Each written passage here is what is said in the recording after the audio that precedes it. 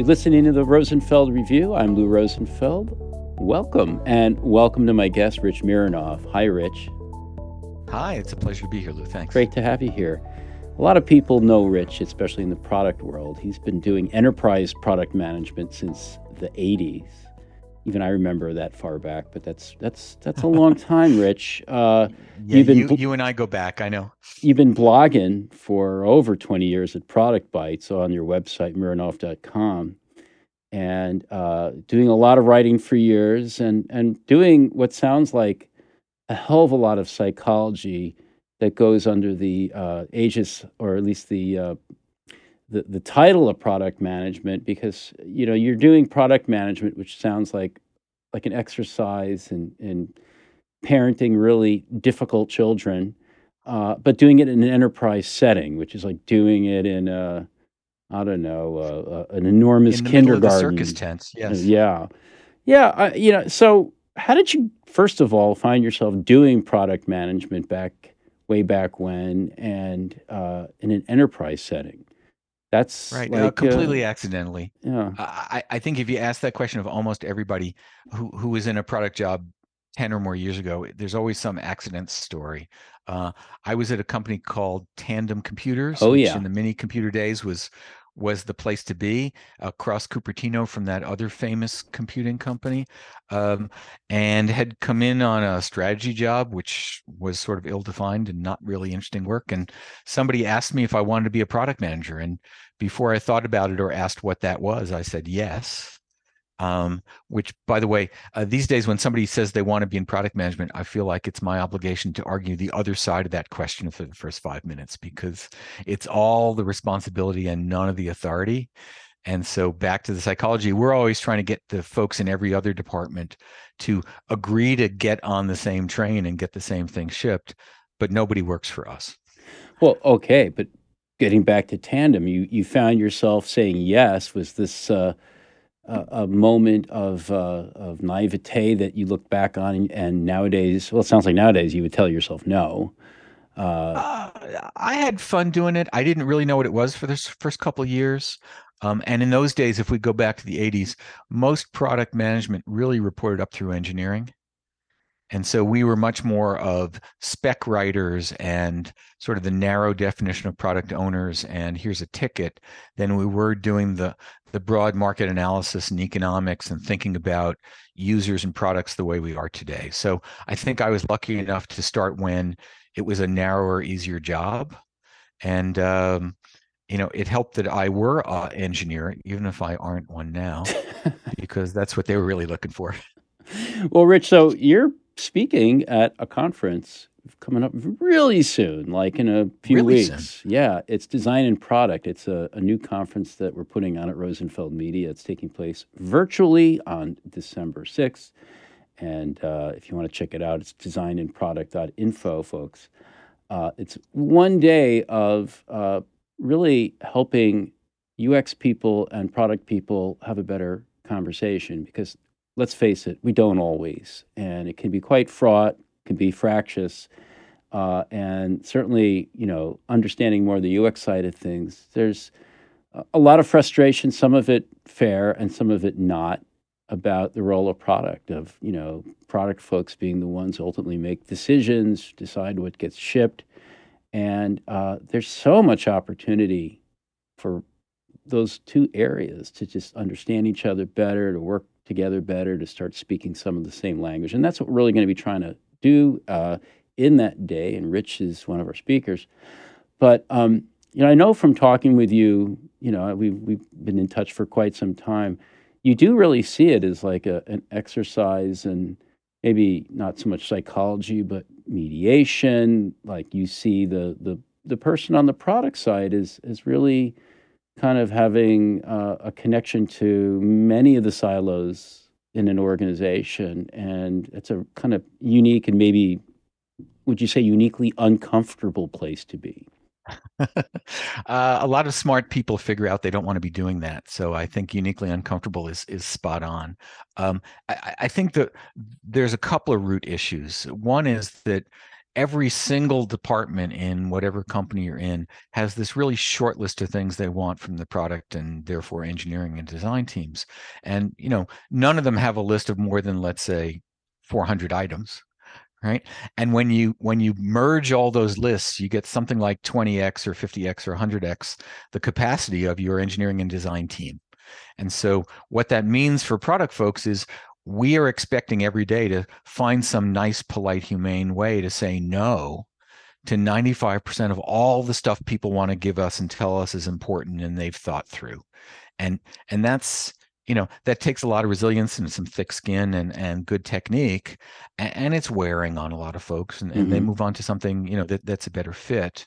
So I think we're trying to do a lot of filtering, intense filtering, because if even a half of the 35 interruptions a day I get from Slack and email and post-it notes and customer advisory boards and salespeople who call me up and the other 15 channels, if we let even half of that through to the rest of the team, they'd get nothing else done, right? So how do we hold the line on whatever our plan was for the week, and think about what we might consider next week when most of the fires are out and most of the excuses for why we needed those things have disappeared, right? If you slow it down just 3 days or 4 days or 2 days, much of it evaporates and people move on.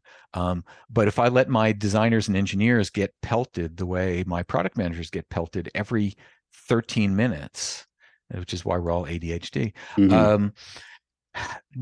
they'd all resign or give up, right? So we're the umbrellas here rather than the funnels, if that's the analogy everybody likes.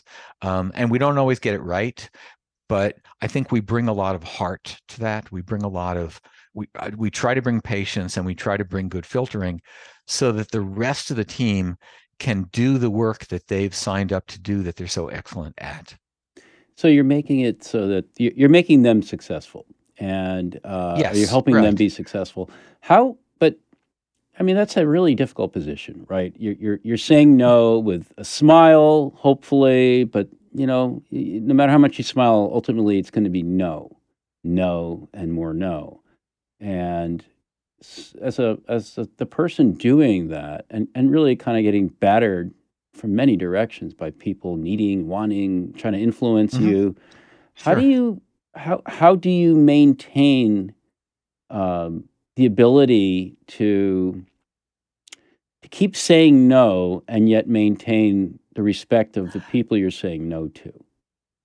I think if we turn it around some, I don't think the goal is to say no. I think the goal is to um, show what we're doing that's higher priority. Right. So things I always assume, there's a phrase we use sometimes on the product side, which is called roadmap amnesia. Hmm. Right. And it's the effect that as soon as there's something new I want, or a customer told me, or I saw an opportunity, my brain is wiped completely clean of everything else. And the fact that it's Thursday, and just on Tuesday, we all agreed on the quarter's goals, and we all agreed on what was priority, and there were 5 things at the top.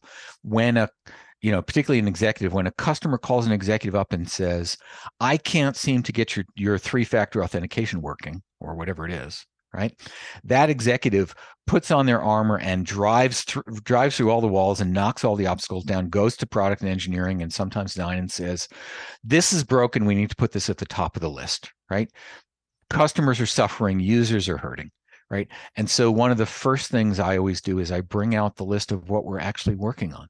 Okay, here's the 3 or the 5 most prominent, biggest, most important projects that we're trying to get done this quarter.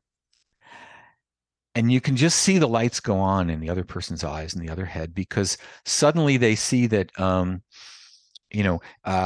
making sure that we're not violating GDPR for our European customers may in fact be more important than fixing this particular issue, right? Right. Or if they're on the sales side, because useful to know, sales teams don't get paid unless they close the deal in front of them. And the fact that some other sales team had a bigger deal that got waved through isn't of interest to them, right? If I can go back to the VP of sales and say, here are the 2 of the huge deals we're supporting you this quarter out of band because we have to. If you want to sacrifice one of those 2 deals for this number 5 or number 9 deal that's smaller, Hmm. Um, we'll do that for you, but you'll make less money this quarter, right? In some ways, it starts with the exclusive or description or trade-off, right? Because in fact, there is no more room at the inn. There's no engineering team hiding in my pockets, right? There's nobody sitting around on the design side eating bonbons and reading, romance novels, right?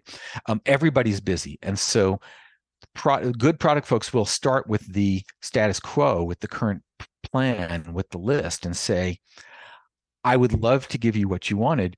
Help me figure out what we've already prioritized that's less important than this. And then, by the way, we're going to need your help going to all those stakeholders and convincing Mm. them that they no longer want what they wanted and they want what you want. But do you ever find well, I'm sure you do, that the executive says, I don't care, I'm the executive. Yeah, yeah, yeah. Make it, That's what I'm executives still, say. yeah. So, they're the That's right. hippo, and what happens? How, you get put in a position where you have to be the one going to those other stakeholders on behalf of the executive. Or we say no, or we propose one for one trade-offs here, right? Okay, Mr. Ms. Exec, right? We can do that. Here are the two things we're going to cancel, Hmm. right? And you have to name specific things, not some vague, oh yeah, we're going to look at the roadmap and pull some things out. That doesn't help, right? You have to say, if you really want us to build this special cool thing because you just got off the phone with JP Morgan Chase and they said they'd spend $1 million with us if, right? Um, here's the thing we're going to throw out of the car window for Ford, because I'm sticking with my analogy there, right? And here's the thing we're not going to do for this other customer, um, and you're going to have to take the call.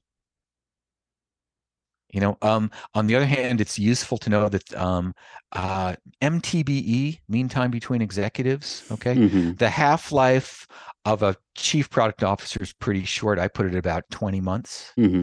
And coincidentally, that's about how long it takes for the rest of the executive team to get really, really tired hearing that they can't have what they want, right? So, Um,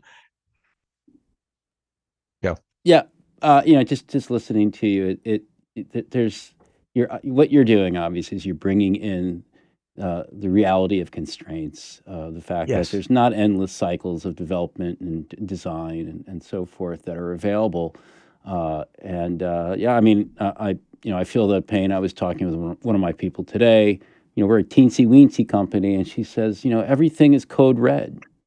I don't know what my priorities are, and I can feel that pain, and I wish I wish I could help better. And maybe this is why it's good to talk with you. It Yeah. helps me see that the constraints are really, to oversimplify two things.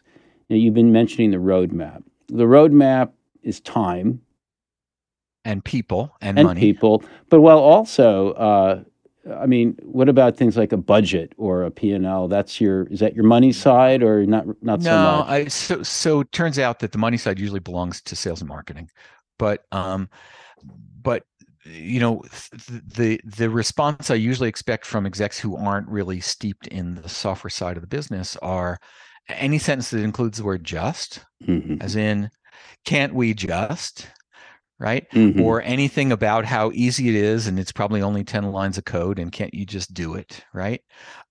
That and the other one that says, well, look, the customer is going to pay us $100,000 for this. We'll just take half of that and hire some offshore team, right? And that's coming to mind because I was sad to hear this week that Fred Brooks died, Mm. which most people don't remember, but he wrote the 1973 book, I think, Mythical Man Month, and he taught us that when you add people to the project later, it makes the project later. Hmm. Right. And this idea that we're going to grab some money, go hire a team in you tell me where, Buenos Aires, and they're already going to know everything about our system. The thing they're going to build is going to be perfect and it's never going to need maintenance, right? It's simply wrong. But the natural human response is I need what I need, so let me give you reasons why I can have it, right? You mentioned parental here, I think, a little while ago, but for me, product management's a lot like raising a kid because you know version 1.0 isn't very good in the same way that your 1-year-old can't play the violin for the most part, right? But you've got a plan to make your product big and strong and go to university after release 18. And that means really, really watching out for and protecting your product from all of the really good suggestions that aren't good and all of the seemingly shortcuts which aren't short, so that we can deliver stuff that customers love and keep in business, right? So a lot of this is, how do we, and the bigger we, right? Design, engineering, DevOps, tech writers, test engineers, everybody who's in the maker side of the house, we have to love our products the way we love our kids, because ultimately we're doing this because the product wants to be great and the product wants to survive and people want to use the product to succeed, not really just because it's going to make the company money, right? If we were trying to make the company money, we'd have put up a crypto coin exchange last year and then run off with the proceeds. Yeah. Well, and run off to the Bahamas before it crashed. Yeah, that sounds like a plan. We've been seeing that happen. I missed it. Sorry. Yeah, next time. Me too. Yeah. I'm sure there'll be a next time before too long. I want to just jump back to the roadmap, though. That's sort of the Bible here. That's the center of all truth, and we need them for the reasons you've covered to help us understand what our constraints are and so forth. But we're dealing today with so much uncertainty, and I've been fond of saying, well, in such cases, you got to make your own certainty, and I'm starting to wonder if that's just a bunch of crap. I would frame it slightly differently. I would say the roadmap is the most recent set of agreements we made about what's important. But right, and we need to agree on what's important, but we get to change our mind as often as we want, as long as we understand the costs. But I guess my question is, are you finding roadmaps are subject to such a more frequent battering of can we's and can we justs than ever before because of the conditions in the marketplace being so kind of topsy-turvy and uncertain? I guess I wouldn't say it's any better or worse than it was the last decade or 2 or 3 or 4. We're just a little more aware of it. Things are moving faster. On the other hand, a bit of vocabulary, though, that might be useful here. So we talk about roadmaps and strategy and vision, and we don't anchor them, right? And so I would be using phrases like the 3-month roadmap, because certainly in the enterprise space, we should probably be 90% sure what we're going to build in the next 3 months, because there's a lot of moving parts. And if we have to change something, we do, right? But, I peg the 3 months at 90%, and I peg the 6 months at 70%, right? I think you need a 12-month strategy so that you can anchor your work in something. And I think you need a 5-year vision. And I only say that because here in Portland, Oregon, where I live, there's a dispensary on almost every block. And vision is something we all need, right? But vision's not actionable. And so when somebody comes at me and says, oh, we need to be in this other business, right? We need to be in the oil refining business. Well, that's like a 5-year or a 10-year or a 20-year trip, right? And I can say, go off and do whatever thinking you want to do, but here's what we're doing for the next 3 months, right? So attaching time definitions to these means that a 3-month roadmap is different from a 12-month strategy, is different from whatever's bigger, right? And if you're not making hard choices in the 3 to 6 to 12 month window, at least in the enterprise space, you're not going to ship anything. And I got to tell you, shipping nothing doesn't make the board of directors very happy. No. We're going to take a quick break. When we get back, I'd like to, speaking of vocabulary, get back to my favorite term, UX, and think about those folks and how they all fit in here and what some of their struggles have been with product. So we'll be right back after this break.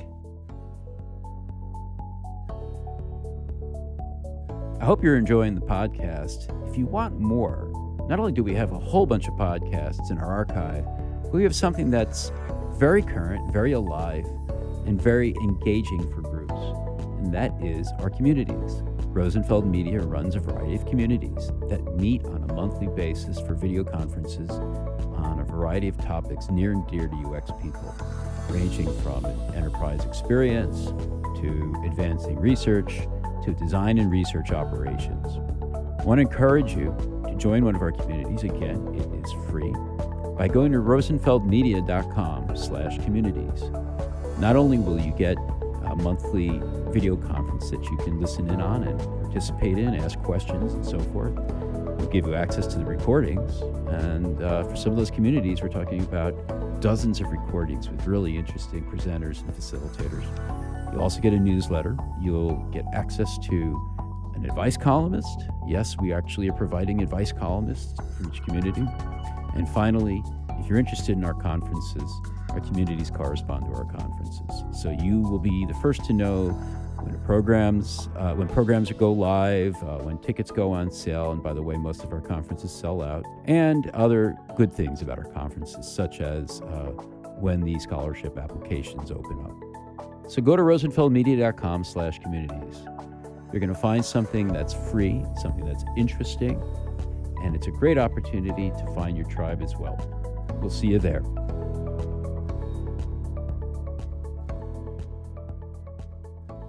Welcome back to the Rosenfeld Review. Let's talk about the UX people and how they are struggling and maybe even succeeding, hopefully, with working with product folks.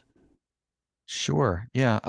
A couple of thoughts that come out of the talk that I'll be doing at our conference next week, which I'm really excited about. One of them, I think, is that over the last decade or so, maybe decade and a half, product management's finally getting its own representation at the executive team, whatever you call it. C-suite, right? Seat at the table. Seat at the table, right? And right back to Hamilton, you need to be in the room where it happens. And product folks, particularly in B2C, a little slower in B2B enterprise, we're actually getting representation in the big meeting with the big kids around the big kid table. And UX isn't there yet, right? And I hope it gets there. But in the meantime, what's really important is, if you're not going to be in the room where it happens, you need champions. You need people who stand up and merchandise the good things you did and talk about your successes and show and tell that you're making an impact, that you're being successful. And so when I look at the very clear partnership between product and UX, and by the way, engineering too, I think it's really incumbent on us on the product side to share the mic, to speak up for, to applaud, to show and tell all the really good things that our UX team is doing, and say their names out loud, right? That if there's nobody in that executive meeting who's saying your name out loud and your department's name out loud, you find out that you don't get budget and staff next time, right? So because we as product folks are now finally getting access to the big kids table, I think we've got to be the people who, cheer on and celebrate the great work that UX does, because UX isn't in the room. And how should the UX people be helping you be their champions? Well, are there things that UX people are dropping the ball on there? Yeah, I think so on both sides. And if you think about that forum, that moment, it's really about some short sound bites and showing some piece of work that can be demoed in under 20 seconds, right? It's brief, right? And the UXers who are doing really good work need to sit with the product folks and make sure that product's a good megaphone for them, right? That means either showing or creating assets. It means making sure that product knows when we've done something good. And, I'm always encouraging my folks to come back and say, well, let me see if I heard that right. Let me repeat it back to you what I think you said, right? No jargon, right? Nobody in the executive suite cares about what process we followed. Mm-hmm. Or process if we're Canadians. Nobody cares whether we did surveys or one-on-one interviews or mall intercepts or whatever the thing is. What they want to know is, did it move the needle? Did we have an output? Did we have an outcome? What did we learn? How's it going to change our direction, right? So, and product folks are pretty good at boiling long sets of discussions down to a couple of sentences, but we need to know what it is. We need to be walked through it. And particularly execs really like show rather than tell. So if there's some before and after picture or a 20-second video clip or something, right? So that we can have our representative walk in the room and say, hey, let me show you something really cool and impressive and surprising that we learned from our UX partners, or that they did that makes something happen in the company you care about, right? So that's that's both recognizing it, translating it, make sure we have the asset so that we're not spending 42 minutes with some folks who don't care explaining some UX, stepwise theory that we don't understand either. But does it ever go even further? Like, do you see product people, product managers, let's say, having their UX peers actually design the entire presentation in a way so that Oh, sure. I think that's a question of who's good at it, who's got the time, right? I mean, um, I don't care who builds those assets. I just know we need them. In the same way, if we think about interviewing enterprise customers or users, right? Now, sometimes the UX team organizes those calls. I always want a product manager on the call. By the way, I always want an engineer on the call too, even though we don't want them to speak. We want them to listen because product and UX and engineering really, we have different brains. We hear different things, right? Sometimes the product folks organize the calls.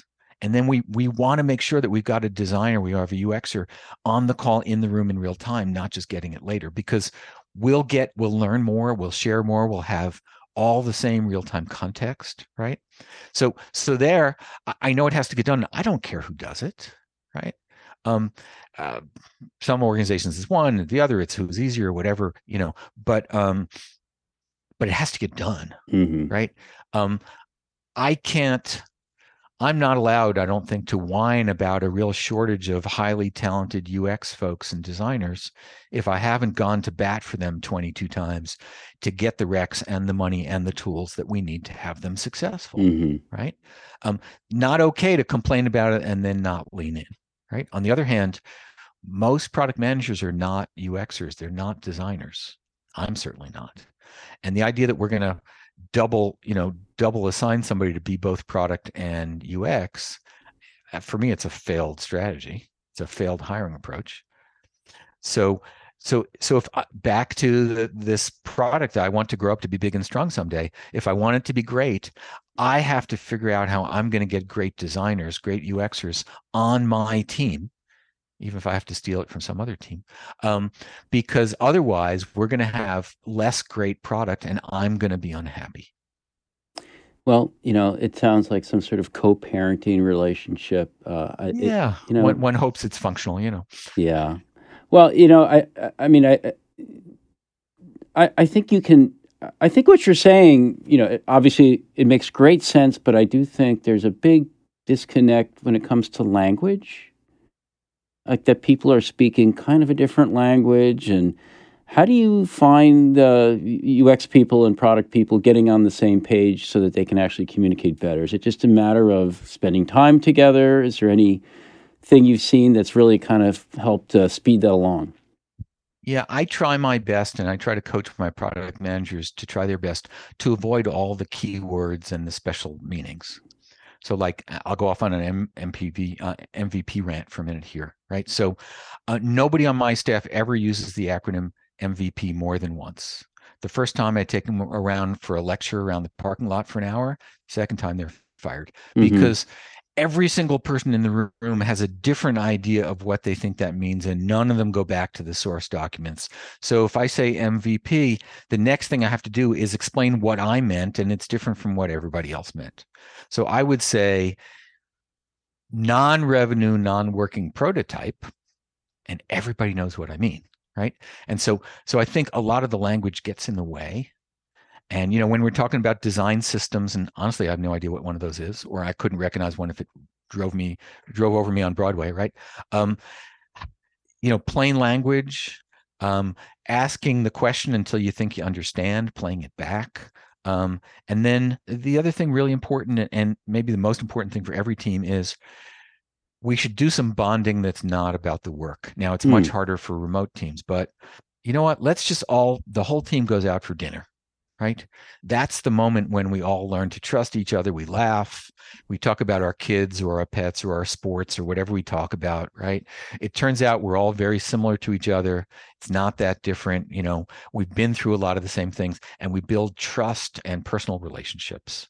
And gosh, I think taking the team out for dinner and drinks, that's worth 20 hours of defining terms and looking at racy charts and wasting process moments. Well, and Rich, that advice is also worth quite a bit. That's really golden, and that's something that's accessible to anyone who's listening to this podcast.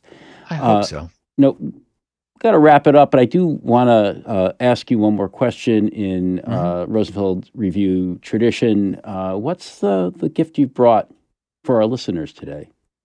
Yeah. I went way back in the Wayback Machine for anybody who's old enough to know what that was. There's a guy I worked with years ago named Randy Farmer. Randy, love that guy. Randy, yeah, and he has a 2010 book, so you can count on your fingers how old it is, called Web Reputation Systems. Yep.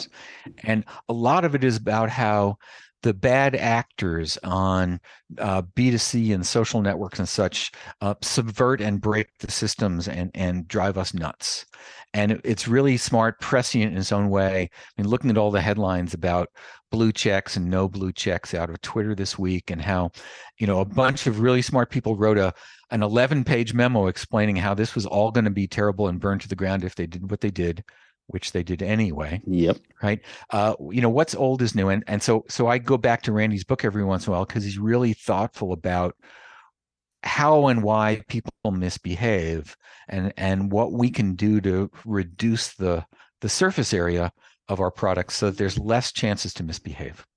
Love it. That's great. I'm so glad to hear about Randy's work. It's been a while since I've thought about it, but you're right. I mean, maybe the guy was many years ahead of his time, and boy, should be reading that book right now.